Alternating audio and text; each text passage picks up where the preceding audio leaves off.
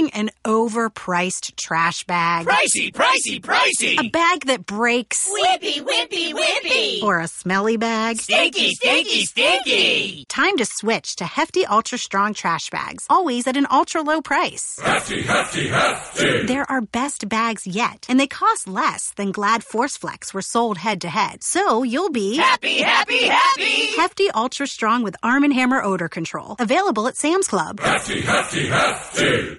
Hello and welcome. You're listening to the Influence Change at Work show. I'm your host, Heather Stagel, coming to you from Atlanta, Georgia on Blog Talk Radio and YouTube. This show is one of the many ways I help equip individuals and teams to influence change at Enclaria.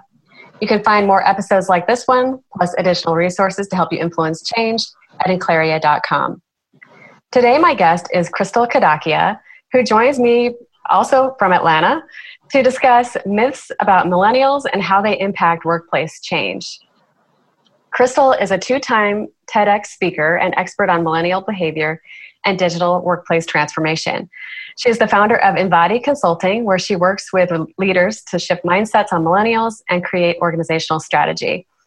Her most recent book, The Millennial Myth, Transforming Misunderstanding into Workplace Breakthroughs, just came out this week. Crystal, welcome to the show. Hey, good morning, good afternoon, wherever you're listening. Wherever you're listening. Good day. And congratulations on the book launch. I'm excited for you. Thanks so much. I'm so excited. I'm excited to have a chance to share a little bit about the work I'm doing with you today. Great. And I'd love to put it also in the context of change, since most of the people who are listening are implementing some kind of change. And I haven't had this conversation before on the show. And so I'm curious to hear about how different generations process and navigate change. But before we even go into that, why don't we just sort of level set on this whole generational thing? And, what are we even talking about? Yeah. So I think one of the things that really drives me crazy about perceptions we have in society right now about generations, it's that we think generational science is kind of the end all be all, telling us everything we need to know about what's going on in our workplace today. And it's really not. So a lot of times we'll look at generational traits and behaviors to tell us things about the population of employees that we're trying to engage. And we kind of miss out on a whole other host of factors that's influencing them. So, we'd like to think that millennials, things we can assume about them are, a lot of the things that I talk about in my book, being lazy, entitled, disloyal, and we start creating conclusions on what we can do in the workplace about that. So that's not really what generations is all about. When you go back to generational science, it's all about really understanding the behavior that of different generations based on events that they went through in their formative years. And what sociologists assume is that because you went through some of those same formative events as a generational cohort, you may have similar values, attitudes, and behaviors. Now, the mistake we've all been making is we start to really assume the intention behind these observable behaviors. And that's where you start hearing things like, oh, well, boomers don't want to adapt to change. Well, that's not fair. That's an assumption about an intention, which is not what science is supposed to, not what generational science is trying to tell us. So, that's something for me that was the starting point of the philosophy behind the work I started doing 5 years ago on researching millennial behavior and what does that really tell us about the way that we work and live today. And it also has a cross-generational context as well. So what I would say is that what we're really talking about when it comes to generations is we need to stick to the science, not so much the assumptions about intention, and then really look at factors outside of just generations. Generations is just one data point to explain what's going on right now in the workplace. And not focusing on character as well. I'm part of that intent is also attributing it to people's character. Yeah, you want to avoid exactly. In general. It differs just, person to person, and we all are inevitably going to make our own judgments, but that comes from a different place than generational science. Yeah. And, I'm Gen X, like smack in the middle. So, I always get forgotten anyway. Yeah, it kind of is funny being Gen X and talking to Gen Xers because what I always hear from Gen Xers is, well, they used to complain about us all the time too when we started. What are you guys complaining about? But then they're like, oh, but now we're the forgotten generation. Yeah, right. Sort of, well, which is it? Do you want us to talk about you or do you want us to forget about you? Neither. Okay, so what are some of the myths about millennials? Yeah, so I think basically in my book, I cover 5 of the biggest myths. And these are often the stereotypes you hear of millennials are lazy, they're entitled, that in the nicer way that usually sounds like, oh, well, they're the trophy generation. They were used to getting awards in school. They're disloyal. So that's where we're always talking about people changing jobs really quickly. That they have authority issues, that they're looking at everybody as their friend and not really necessarily having a sense of decorum towards hierarchy, and just that they need feedback constantly. They're used to all the dings and likes, and they want immediate kind of pats on the back. And so those are kind of some of the common myths we hear. And again, the reason why I call them myths or stereotypes is because you really were talking about intentions behind behavior instead of the actual feeling free to approach a leader and not necessarily being afraid to approach a leader because they've been at the company for 20 years or something like that. So the behavior you're seeing is just, okay, approaching leaders. And what we take that to mean is you don't understand hierarchy. So there's, right, those are the kinds of... But really, everybody else is just afraid to do it. Yeah, maybe, or maybe there's other reasons as well. But it's just, you don't know what's really going on until you ask. Okay. What the motivation is. So putting that into the context of change then, how do some of these myths show up when we're trying to influence change in millennials and anyone else? What is it that people who are trying to implement change might do, or maybe something they could do better when it comes to trying to influence millennials? So here's one of the things that we know about change management, right, is there's always a resistance to change. And we're always trying, as humans, we resist change. We kind of want to stick with the status quo. It's safe. But where we're at is that in the last 3 decades, we've seen so much change with digital transformation. Mm-hmm. And what's going on is that millennials grew up during that time, and they're really a reflection of all of those changes that have occurred. So most often when I'm working with leaders, what I hear is that millennials are the problem. We really need to figure out how to engage and retain them. And really, there's a deeper underlying issue that is really scary to address. And it's, whoa, digital transformation has happened, and we need to catch up in our workplace. And so we kind of have this, I'd like to call it a paradox of leadership right now.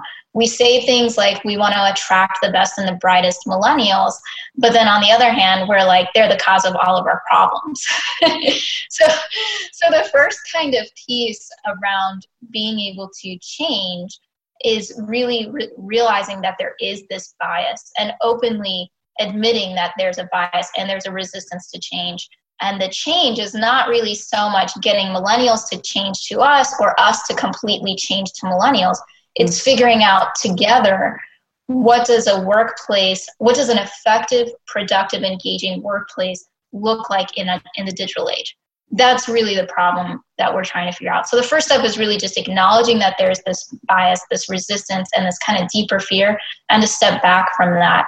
And then really start questioning the behavior of everybody in this digital world. And that can be a generation independent inquiry. It doesn't have to be divided up into millennials, Gen Xers, boomers.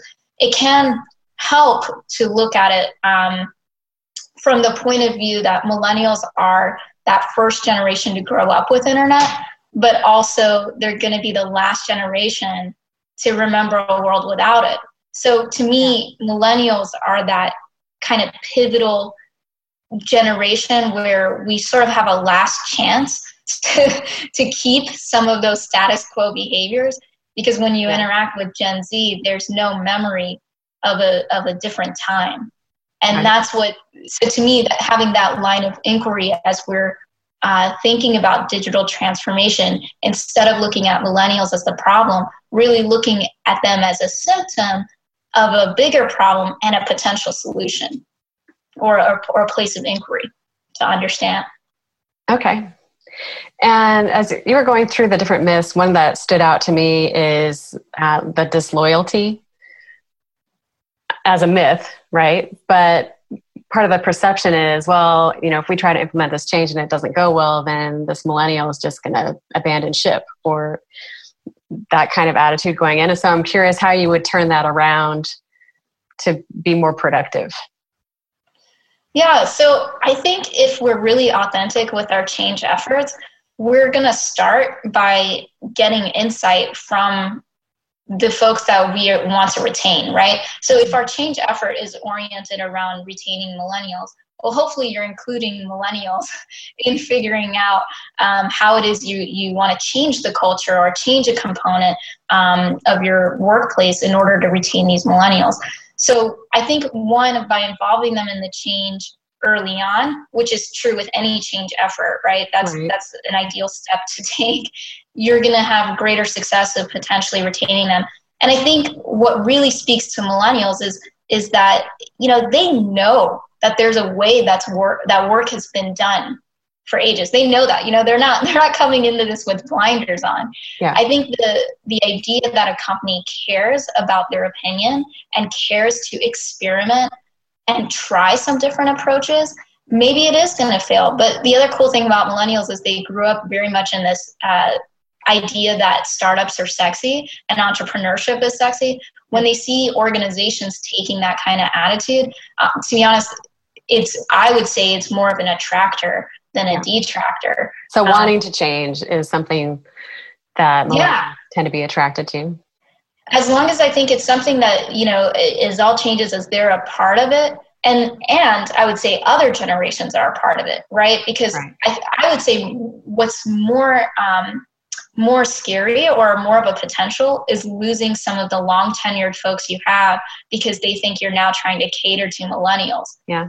And I actually think that's probably a bigger issue than losing the millennials because you are trying to make a change. I think to them, you trying to make a change is such a positive thing. And for other folks, man, they're in the culture. They've been in the culture for a while, and trying to change that's going to seem a little bit more threatening if you don't involve them as well. Yeah. So what about for millennials who might be trying to implement change with people from all different generations in the workplace? What are the implications for them? How would you tell them to approach it? Yeah, I think one of the behaviors with millennials, and especially with Gen Z, who haven't joined the workforce in droves yet, but we're getting there. Yeah. But especially with these folks, there is a behavior around immediacy, and that behavior is really not necessarily making the connection to the value of how long things truly can take. And so I think for millennials who are trying to influence change, there's two things to really keep in mind. One is that there is a reason why things are the way they are. You should always strive to discover that reason before going in with your, and your immediacy approach of, well, okay, I want a solution right away, so let me give them a solution right away, because you're going to miss out on understanding the journey and understanding the existing structure and culture. And people are complex. Google may not be complex. The answers you get off of a search engine may not be complex, but true change and changing with people is a complex thing. And that takes a level of experience to understand. And I think, millennials, like I would say myself as well, right? Even starting a business, you might think, well, immediately you're going to be able to make this impact with executives. They're going to get it. You need to understand. No, it takes time, right? It's a sweet struggle, sometimes bittersweet, but it's well worth the journey. So I think that's definitely understanding why things are the way they are is an important part of it that I think millennials really need to pay attention to. And then the second piece is just what I've said, is that once you've integrated why things are the way they are, realize that it is going to take time to implement a change, and you are going to have to influence folks from across the board, laterally and vertically in your change. It's not going to happen just because you raise your hand once and you did this. It's going to be hard. You're going to have to enroll stakeholders. That's the way change happens. And that's not a generational thing or a way it's always been done. That's a human, that's a neurological thing. There's so much, you know this, Heather, there's so much involved in change that has nothing to do with digital or the internet. It's just how people work. Or even just how great the idea is. Yeah, exactly. And we all fall that pitfall of, well, I've got a great idea, everyone's going to adopt it and see it, right? And it's like, no, doesn't matter how old you are. That's really not how it works. We're going to do it tomorrow. Yeah. Okay, well, let's dig into this concept of digital transformation a little bit more, because I'm curious about what's your definition of that, and how can we leverage the experience of millennials to sort of get that across the whole organization? Yeah, that's a huge question. I think the simplest way for me to answer that is to say that our lives outside of work are right now very different from inside of work. There's digital tools we have that really have changed our lives, right? Everything from GPS to how we might shop, how we might look for answers to questions, how we process information, how we know what's going on in our communities, how we know what's going on with our friends. Every facet of our lives has in some way been touched by digital. When you look at the workplace, what we see is it's not as easy to find that same kind of information or answers. It's not as easy, intuitive, or the same to build communities or share ideas or find ideas or surface new insights. It's maybe not as efficient, right? There are a lot of things that there's sort of this mismatch between our personal lives and our work lives. And that's the goal of digital transformation, is to understand those gaps and what's meaningful and what's effective and productive to bring into the workplace. Because surely not everything that's going on in our personal lives from a digital standpoint is going to be effective. So for example, the concept of fake news, right? That's a really big buzzword right now, fake news, for a lot of reasons that we are not going to go into right now. But that's a really big buzzword right now, right?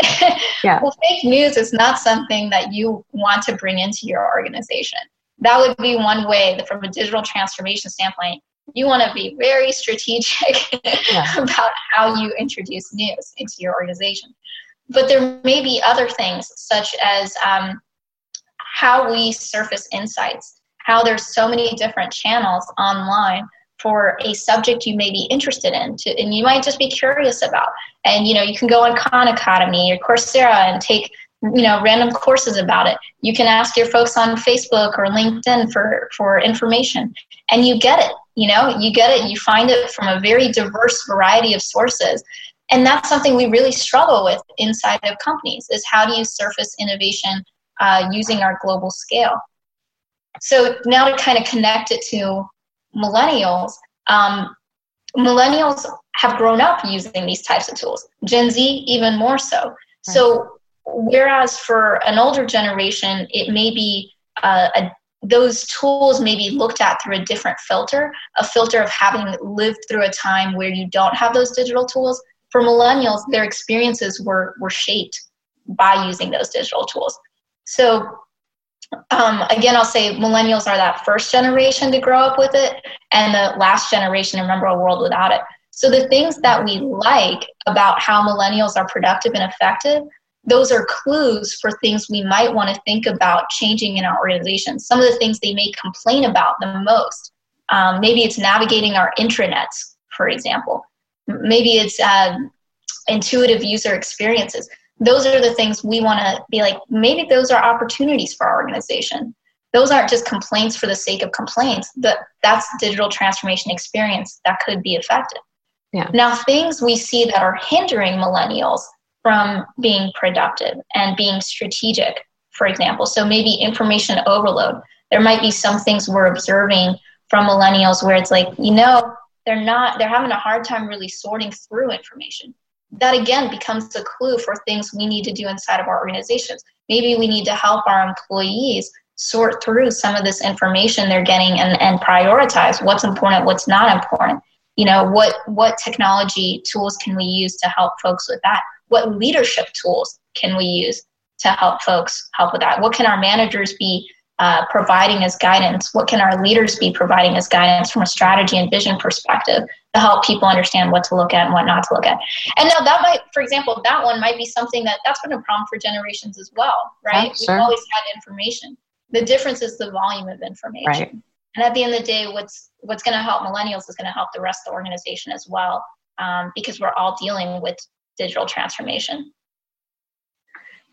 Yeah, and what's coming to mind is that, when we look at digital from an outside the workplace and an inside the workplace perspective, it just got me thinking and being curious about what is it that makes it so easy to adopt something outside of work and so difficult inside work. And outside work, in some ways we can make up our own rules about it. We can just try whatever we want. No one's going to make us do it. My brother was one of the last people ever to join Facebook, right? Yeah.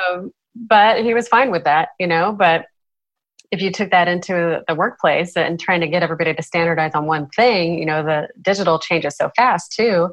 Outside of Facebook, you can look at all the different tools that are happening with collaboration, like Slack and Trello and all these other things.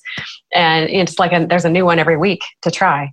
So I'm just thinking, maybe there's this sense of experimentation or something that needs to happen within organizations where let's try something and see what works. But I know, depending on the organization, that's not always the culture. And sometimes that's frowned upon. So that's just something that came to mind. Yeah, I think that's a really cool insight, and I think that's a really good train of thought. It makes me I haven't thought enough into that direction, but when I look at what's been what worked, right? How quickly Facebook was adopted. I think there is a point where you get a critical mass for something. So maybe it is a little bit of experimentation at the beginning, and giving people choices of whether to join or not join, or choose a few things, maybe pilot a few things. But then eventually, I think there is a point where a certain tool will have critical mass, such as using Microsoft Office, right? I mean, at some point, your organization's on it and you're there. And I think even in our personal lives, once something is taking critical mass, we don't necessarily go out and constantly try the flavor of the week. And for those new startups, that's really hard. But hey, that's marketing. Okay, that's happened again for centuries. Once you've got a main player in the field, the barriers to entry become pretty high. So, I mean, for me, I'm not looking at every new social network every week. I'm on Facebook, I'm on LinkedIn, and I'm this much on Twitter. Someone today asked me if I'm on Instagram. I'm like, no, I'm not an Insta person, whatever. But I could be, but I'm not. And it's just exactly what you said. It's personal choice. And some things have taken critical mass. Sure. And not being able to do everything, back to your previous point. Yeah. Great. Okay. Well, so just to underline this whole conversation, what is it that you want people to take away as far as when they think of millennials and change and organizational effectiveness? What is it that you want people to know? Yeah, I would say it comes down to a couple things. One, I can't say this enough, millennials are a symptom of a larger underlying problem around digital transformation. And I think that the more we recognize that, the closer we are to creating cross-generational engagement and really dealing with the challenges we have today of digital transformation, but also demographic shift. So, the idea that we have a lot of boomers who are going to be retiring in the next 10 years, we really need to develop effective knowledge transfer now, especially for the sake of Gen X, who are going to be leading these organizations. And, they've got some big shoes to fill because there's not as many Gen Xers in the population as there are boomers. So we've got a big demographic shift that's coming up, and we need to be better prepared for it. So, I would say the biggest thing to take away is just that, millennials are a symptom of this problem. The more we change our line of inquiry to understanding their behavior rather than complaining about it, the more we're gonna shift towards that cross-generational digital transformation that we're really looking for. And so I've got a cop right here. Nice segue. Really good step to doing that, because what I do is really look at each of the 5 biggest myths and transform them, look at them from a traditional perspective, and then look at them from a modern perspective and connect them to just a starting point for organizational changes that we could think about instead.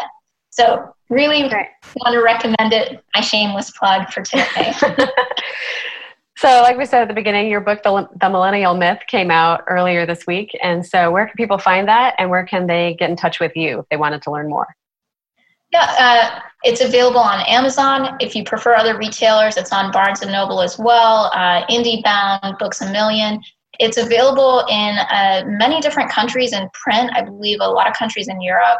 And it's also available on Kindle and Audible around the globe. So anywhere you are, and I have actually found, this is just interesting to me, in terms of the global nature, there's a lot of countries who are facing a very similar millennial challenge in terms of the perception of millennials.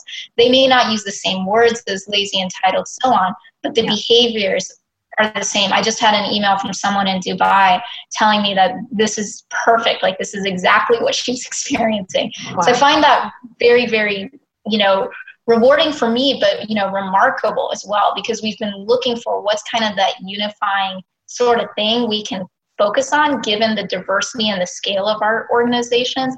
And this digital transformation thing has really affected so many people around the globe in similar ways in terms of immediacy, attention span, and so on. So anyway, so interesting. It's not an American phenomenon. It's really a global phenomenon. So that was totally a side note, but yeah, you can find it on Amazon. You can get in touch with me over LinkedIn. That's probably the best way to reach me is through LinkedIn. Great. Well, Crystal, thanks so much for being on the show. Thank you, Heather. This was really fun and great questions on change and millennials. I love it. Thank you.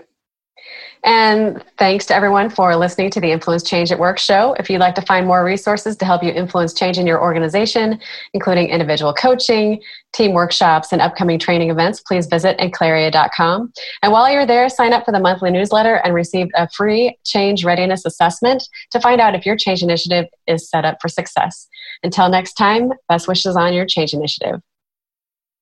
Using an overpriced trash bag. Pricey, pricey, pricey. A bag that breaks. Whippy, whippy, whippy. Or a smelly bag. Stinky, stinky, stinky. Time to switch to Hefty Ultra Strong trash bags, always at an ultra low price. Hefty, hefty, hefty. They're our best bags yet, and they cost less than Glad ForceFlex were sold head to head. So you'll be happy, happy, happy. Hefty Ultra Strong with Arm & Hammer odor control, available at Sam's Club. Hefty, hefty, hefty. Using an overpriced trash bag. Pricey, pricey, pricey. A bag that breaks. Whippy, whippy, whippy. Or a smelly bag. Stinky, stinky, stinky. Time to switch to Hefty Ultra Strong trash bags, always at an ultra low price. Hefty, hefty, hefty. They're our best bags yet, and they cost less than Glad ForceFlex were sold head to head. So you'll be happy, happy, happy. Hefty Ultra Strong with Arm & Hammer odor control, available at Sam's Club. Hefty, hefty, hefty.